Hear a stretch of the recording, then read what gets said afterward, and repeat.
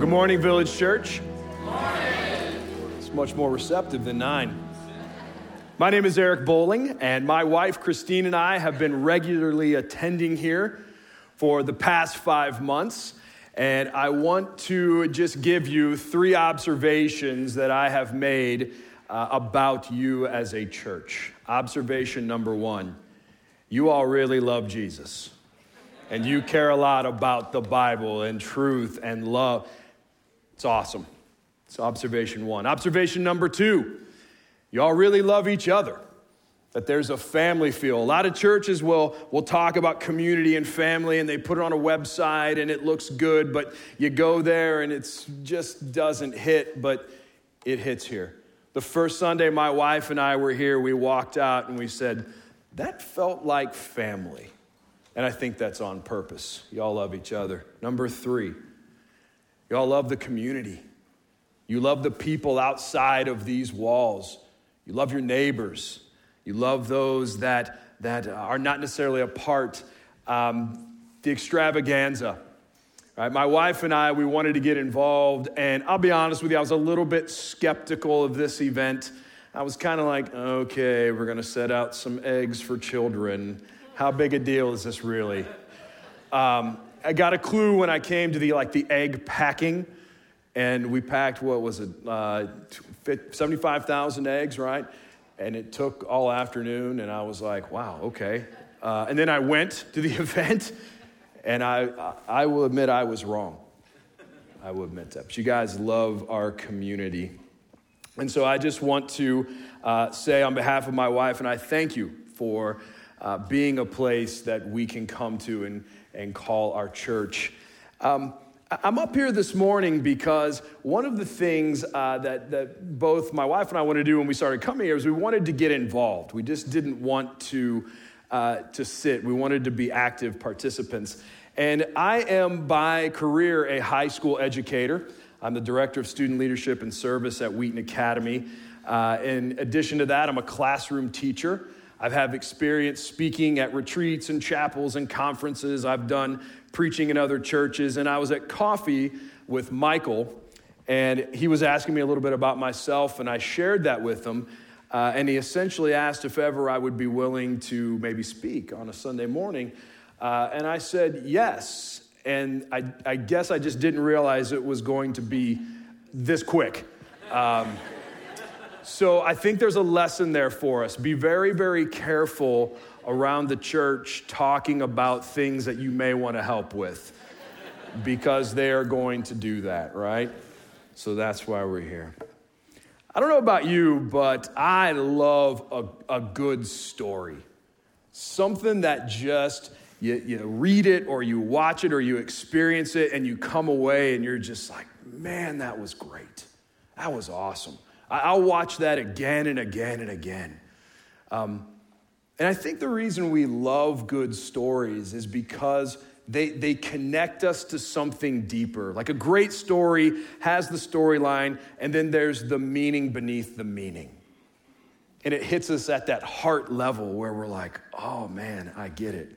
I'll share a quick story. My all-time favorite movie is It's a Wonderful Life. Thank you. I love that movie. And I remember when my kids were little, we're like, we're going to watch It's a Wonderful Life. And they're like, Dad, it's like 3 hours long and it's black and white. And I was like, yes, but you're missing the thing beneath the thing, right? It's about George Bailey and and he has to stay in Bedford Falls and complete the mission. And oh man, full disclosure, I cry every time when at the end where it's like, to my big brother George, the richest man. And I'm weeping. My kids are like, Dad, what's wrong? I'm like, you'll get it someday. Love a good story.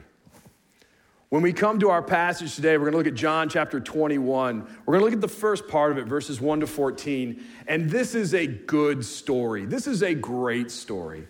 And the reason that it's great is because it connects to the meaning beneath the meaning, kind of the thing beneath the thing. And so when we read this passage, there's going to be the surface level story. And what that is, it's about the disciples and Jesus. And it's really about Peter's reinstatement. And We're going to just look at a couple different verses in this story. But ultimately, the theme that we're going to try to land on is this is the story of how Peter didn't and Jesus does. The story of how Peter didn't and Jesus does. Before we get into that, we need to set a little context for where we're at in John chapter 21. If we go back and remember, kind of prior to Easter, resurrection, Jesus has told all of the disciples that they're going to fall away from him. And that's fulfillment of an Old Testament prophecy from the book of Zechariah. And so Jesus has told his apostles, all of you are going to fall away. And he specifically talks to Peter. And he says, Peter, you are going to deny me 3 times. And Peter is adamant that it will not happen. Peter goes on to say, I will die with you. Peter compares himself to the other disciples and he says, even if all of these fall away from you, I will not.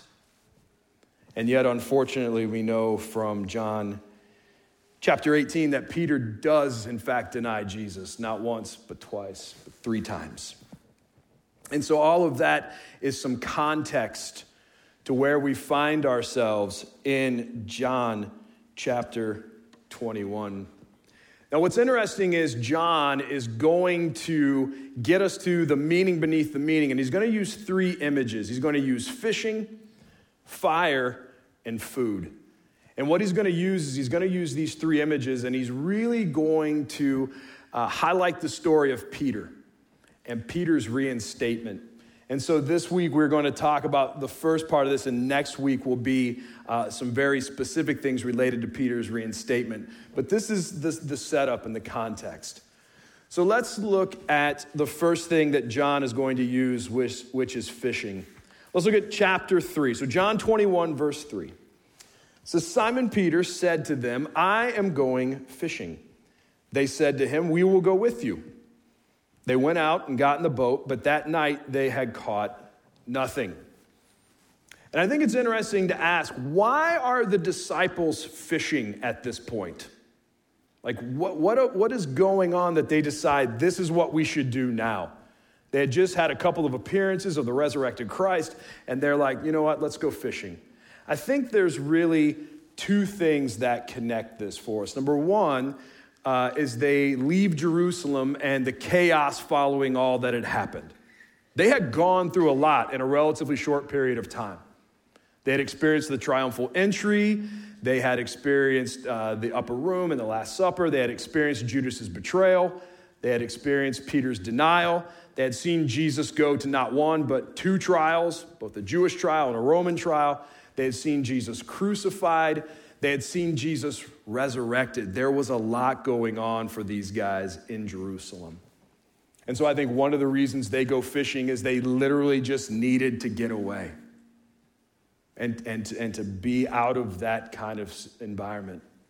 I think the second reason that they're fishing is they needed to work.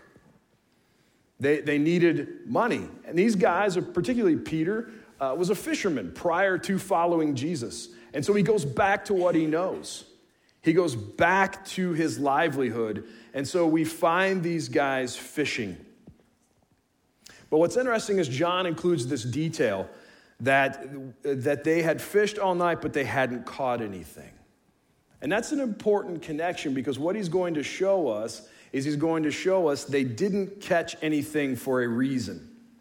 And that reason was so Jesus could show up. Let's look at John 21, verses 5 and 6. Okay, so the disciples are fishing all night. Jesus is on the shore. He says to him, children, do you have any fish? They answered him, no. He said to them, cast the net on the right side of the boat and you will find some. So they cast it, and now they're not able to haul it in because of the quantity of fish. Now, I don't know if you fish, but I will tell you, I like to fish. Right? And a matter of fact, the first Sunday we were here, Michael was talking about his dislike of fishing. And that was tough for me, but we stuck it out and we're here, right? But I like to fish. And one of the things I like about fishing is there's a lot of skill required to fishing. And same thing, that hasn't changed. As long as there's been humanity and fish, that hasn't changed. For the disciples, the same thing. So they're in this boat and they're fishing. And to be a fisherman, particularly in this time, in this culture, required some extensive knowledge of like bodies of water, how to navigate a boat, how to use a net. But one of the things is technique. Like what technique do you use to try to catch the fish? And what's interesting, when Jesus calls to them, they don't know it's him. So they just hear this kind of voice from the shore, and they don't know it's Jesus, and he says, have you caught anything? They say, no. He says, well, throw it off the right side, and you will find some. That's the wrong technique. Like, two fishermen at this time, that doesn't make any sense. But to the disciples' credit, they try it. And what do they experience? They experience this massive haul of fish, so much that they can't even get it in. And I think what Jesus is trying to communicate through this is he's telling them, fish like I'm telling you to fish. Fish like I'm telling you to fish. And you know what? This isn't the first time that Jesus has used fishing for these guys. If we look back to Luke chapter 5, there's another story where the disciples are yet again fishing. And Jesus comes and he tells them how to fish, and they do it. And they have this miraculous catch. And then Jesus says to them, at this point, you're going to fish for people. And it's a calling. And it's a transfer that he's offering them. You can leave this and follow me.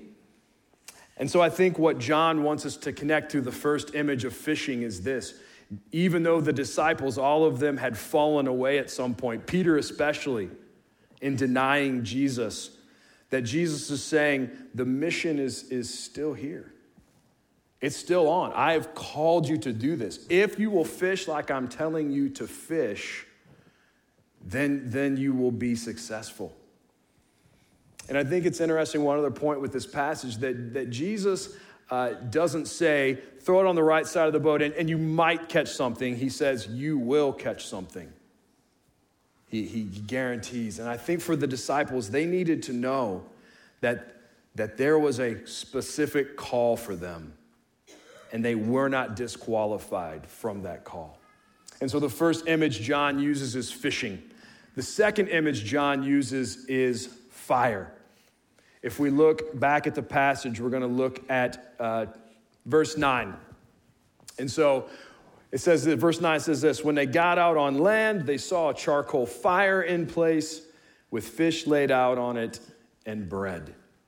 Now it's interesting that a charcoal fire is mentioned specifically. Now again, there's some things, there's a reason. It's probably morning, they've been fishing all night, it's likely cold, they got to cook what they have.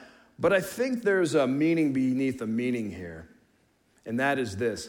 If we look back at John chapter 18, Peter's denial. Peter denies Jesus at a charcoal fire. Isn't that interesting? That Peter's at a fire and he's asked, do you follow Jesus? And he says, I don't know him. I don't follow him. And now here he is. He's in front of the resurrected Jesus at a fire. And Jesus is going to ask John three very pointed and specific questions that we're going to talk about next week about ask Peter three specific questions about how does Peter love Jesus? And so we have this fire.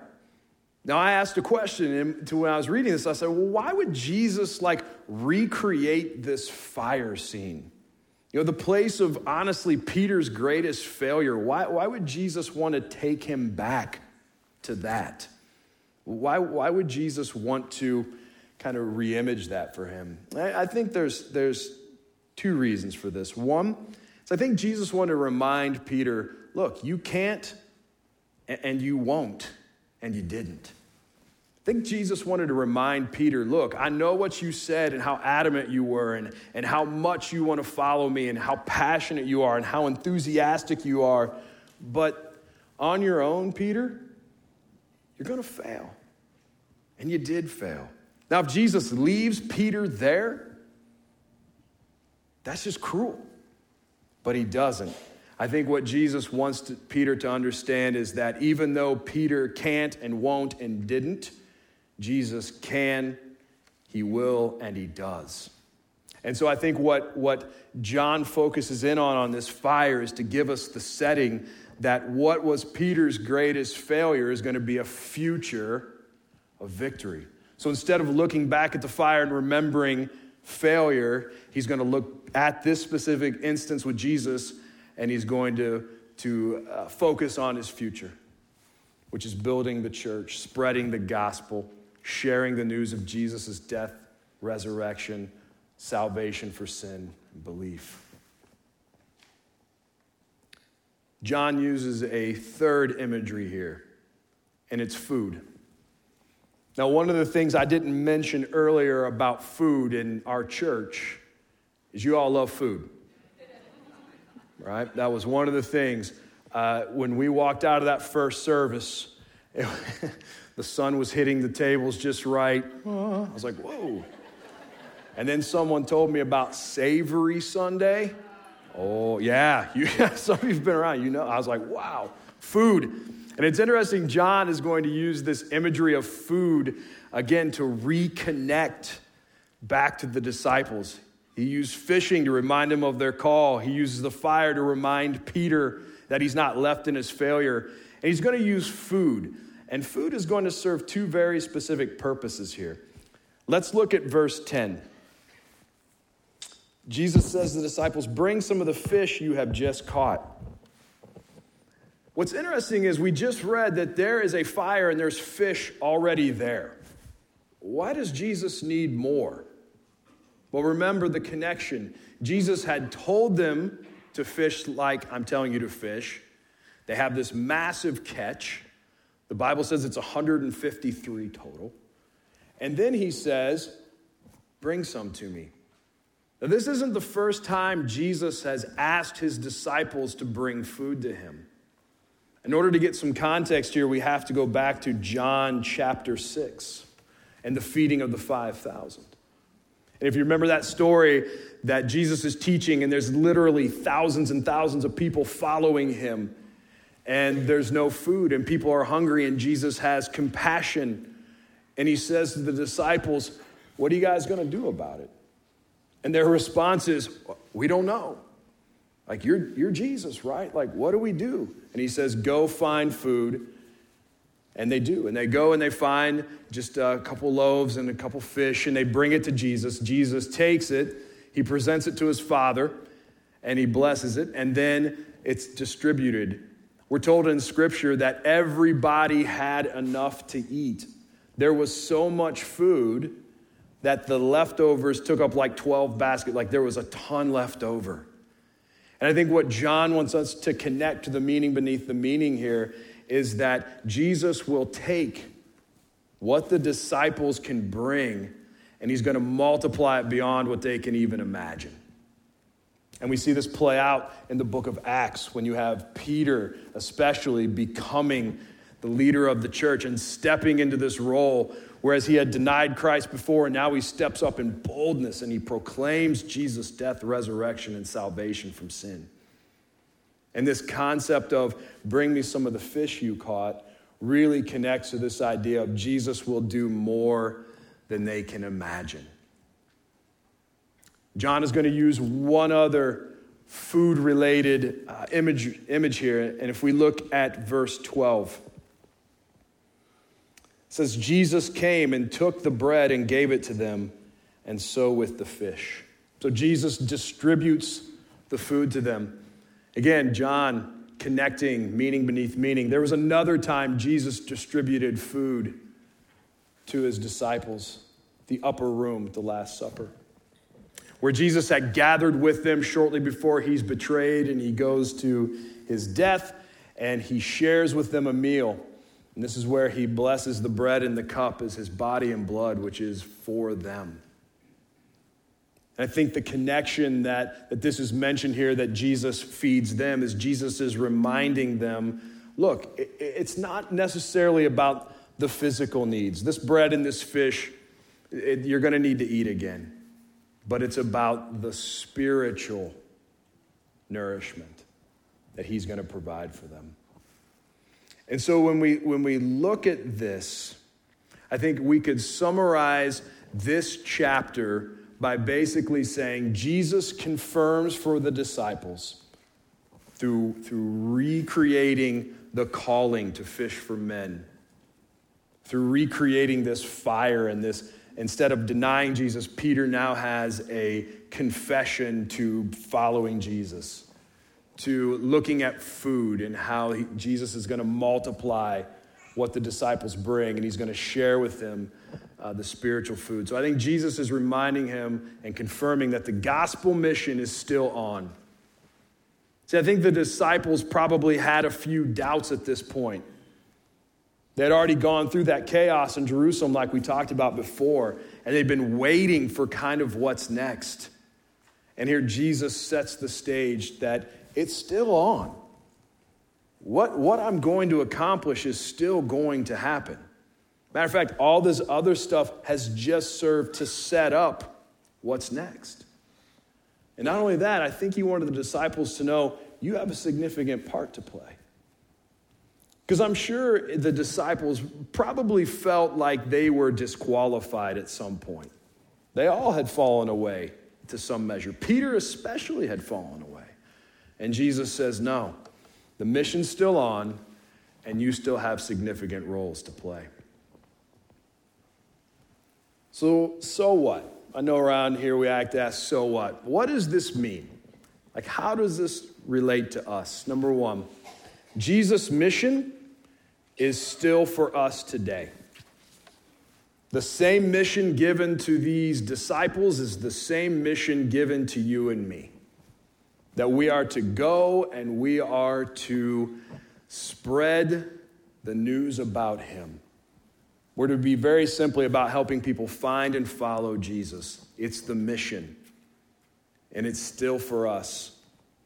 Number two, what fuels the mission is the gospel. And the power of the gospel restores three relationships for us. The first relationship that is restored through this gospel, this idea of Jesus' death, resurrection, forgiveness for sin, salvation, is this: that we're restored to God. And that relationship is set right. We're told in Scripture that prior to accepting Jesus, the Bible uses phrases like we are objects of wrath, that we are dead, that we are God haters, like strong language to say that we're disordered in our relationship with God. That's something it needs to be set right. Something needs to be restored. And the gospel through Jesus tells us this is the way that it happens. This is the restoration, us to God. The second way that the gospel restores is to ourselves. It's to ourselves. What happens to us sometimes is that we get disordered in the sense that things just aren't clear for us. And we kind of lose sight of who we are. And we lose sight of what we're to be doing and how we're to be doing it. And it's like we become confused and when we're disordered in understanding exactly what we're to be about. Like, what does it mean to be human? Like, what does it mean to have all of these things? And we see when we get confused about this, it leads to all kinds of outcomes that are really honestly just all over the place. And yet what the gospel does is it helps order us back to ourselves. So through the gospel, we can say, I know who I am. I know where my identity is. My identity is in Christ. I know what I'm to be doing. I'm to be following the mission. And it just brings us back into order with ourselves. And so we have this restoration to us as a people. We have this peace in our hearts. The last thing that the gospel does is it helps us restore to other people. It helps us to be able to bring other people into this relationship. We're told in Scripture that we are to be ambassadors. We're to be reconcilers. And our message is that people are reconciled back to God. And so we have this mission that isn't just about us and God. It's about us and God and everybody else. And sometimes this is hard. This is why we need Jesus, because it is hard to love other people. It is hard to love other people. Sometimes it's hard to love other people that we see, but they're distant from us. And honestly, like, it's easy to ignore that. But sometimes it's hard to love the people in our own homes, or the people we work with, or the people that, quite frankly, just drive us crazy. But yet the gospel says, love that person. Love that person. Help that person find and follow me. It's a beautiful thing. So the gospel is what drives this mission. Right relationship with God, us, and other people. But let's talk about what happens when we fail. I know walking in here this morning that there's probably, all of us probably have stories of failure. Things where we have just blown it. Sometimes in small ways, sometimes in big ways.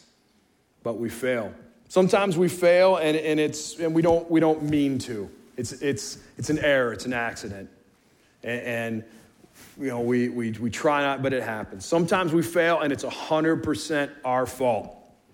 It's 100% I said something, I did something, or I didn't do something, and the blame is on me. And when that happens to us, we have a tendency as people, when we fail, to try to minimize that. Oh, it's not that big a deal. Oh, it's that you misunderstood. It's not important. It's not what I intended. Sometimes we just outright deny that. Nope, didn't do that. Wasn't me. We put it onto somebody else. We deny it's us. However we deal with our failure, one of the things, if we don't deal with it through the gospel, is it leads to shame. Where we look at ourselves and we say, oh man, like I blew it. It's my fault. I failed. I can't overcome this. I can't undo this. But here's some hope. Jesus forgives failure. Past, present, future, doesn't matter. Jesus looks at what has happened in the past and he says, forgiven. Jesus looks at what's going to happen, maybe even today, and he says, forgiven. Jesus looks into the future and he knows and he says, forgiven. The book of Romans tells us nothing can separate us from the love of God, which is found in Jesus. And so sometimes when we look at our failure and we look at the past, and we think, oh, I'm disqualified from serving Jesus. And Jesus says, no, you're not. And we're reminded of that through John 21. These guys had failed. Peter failed spectacularly. But yet Jesus said, I forgive it. And not only do I forgive it, Peter, but you have work to do. You've got a mission to accomplish. And so when we look at our failures, I want to leave you with one last encouragement is this: don't give up hope. Don't give up hope. Because it's true. If it's up to me and if it's up to you, we can't, we won't, we don't. All of those things are true of us. But yet Jesus can, he does, and he will. And that's what's true of him. And so that gives us hope. That if and when we fail, there is forgiveness. We know the scripture says if we confess our sin, he is faithful and just to forgive us sin and to cleanse us from that unrighteousness. I just want to encourage you with that today, to not give up hope, because Jesus is not giving up on us. Let's pray. Heavenly Father, we thank you for this reminder of your grace and of your mercy and of your love. Lord, I know as we sit here today, there's those of us who are following you, and there are those of us who are not yet following you. Jesus, you know that the answer for both is exactly the same: forgiven. I have a mission. Lord, help us to walk in light of the gospel, to walk in light of your truth, to walk in light of your grace and mercy. Empower us, Lord, as we go to our homes and our communities. Help us to be people that know through the gospel that we are in a right relationship with you, and a right relationship with ourselves, and a right relationship with others. Not because of what we can do, but because of what Jesus has done. Thank you for the truth of your word. Thank you for what it means to us. And I pray this in your name. Amen.